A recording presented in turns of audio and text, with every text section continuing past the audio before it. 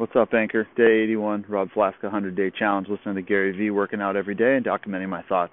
So today's another game breaker. Something definitely lit a fire under Gary Vee's ass, and he made an amazing podcast. It's one of the ones that when I review back to all this, that I will definitely be listening to when I get any sort of tiny slump. I'm coming back to this one.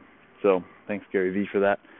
And definitely making sure we're pushing and not having anybody affect our emotions and what we want to do with our life. So rock and roll, we're pushing forward with that.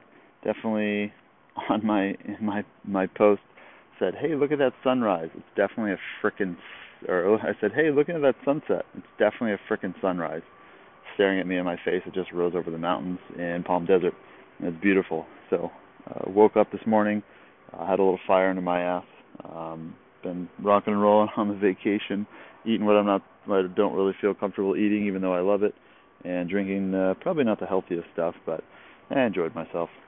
Back at it though, Monday, still on vacation day, but we're traveling back, and got some good work in this morning, and just set up my day for success. Working on some goals this morning when I go back to the hotel, and just staring at the sunrise over the Palm Desert golf course.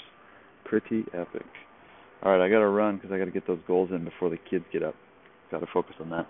All right, you guys have a great day, and hopefully you can listen to that podcast I just listened to. It's very, very, very amazing, and I'll be saving that very close to me in my notes so I can just pick it up anytime I feel a little slump coming. So, all right, guys, I got to run, get my goals in, and you have a great Monday. Wow, that's freaking awesome. Come out to Palm Desert and see the sunrise. All right, see ya.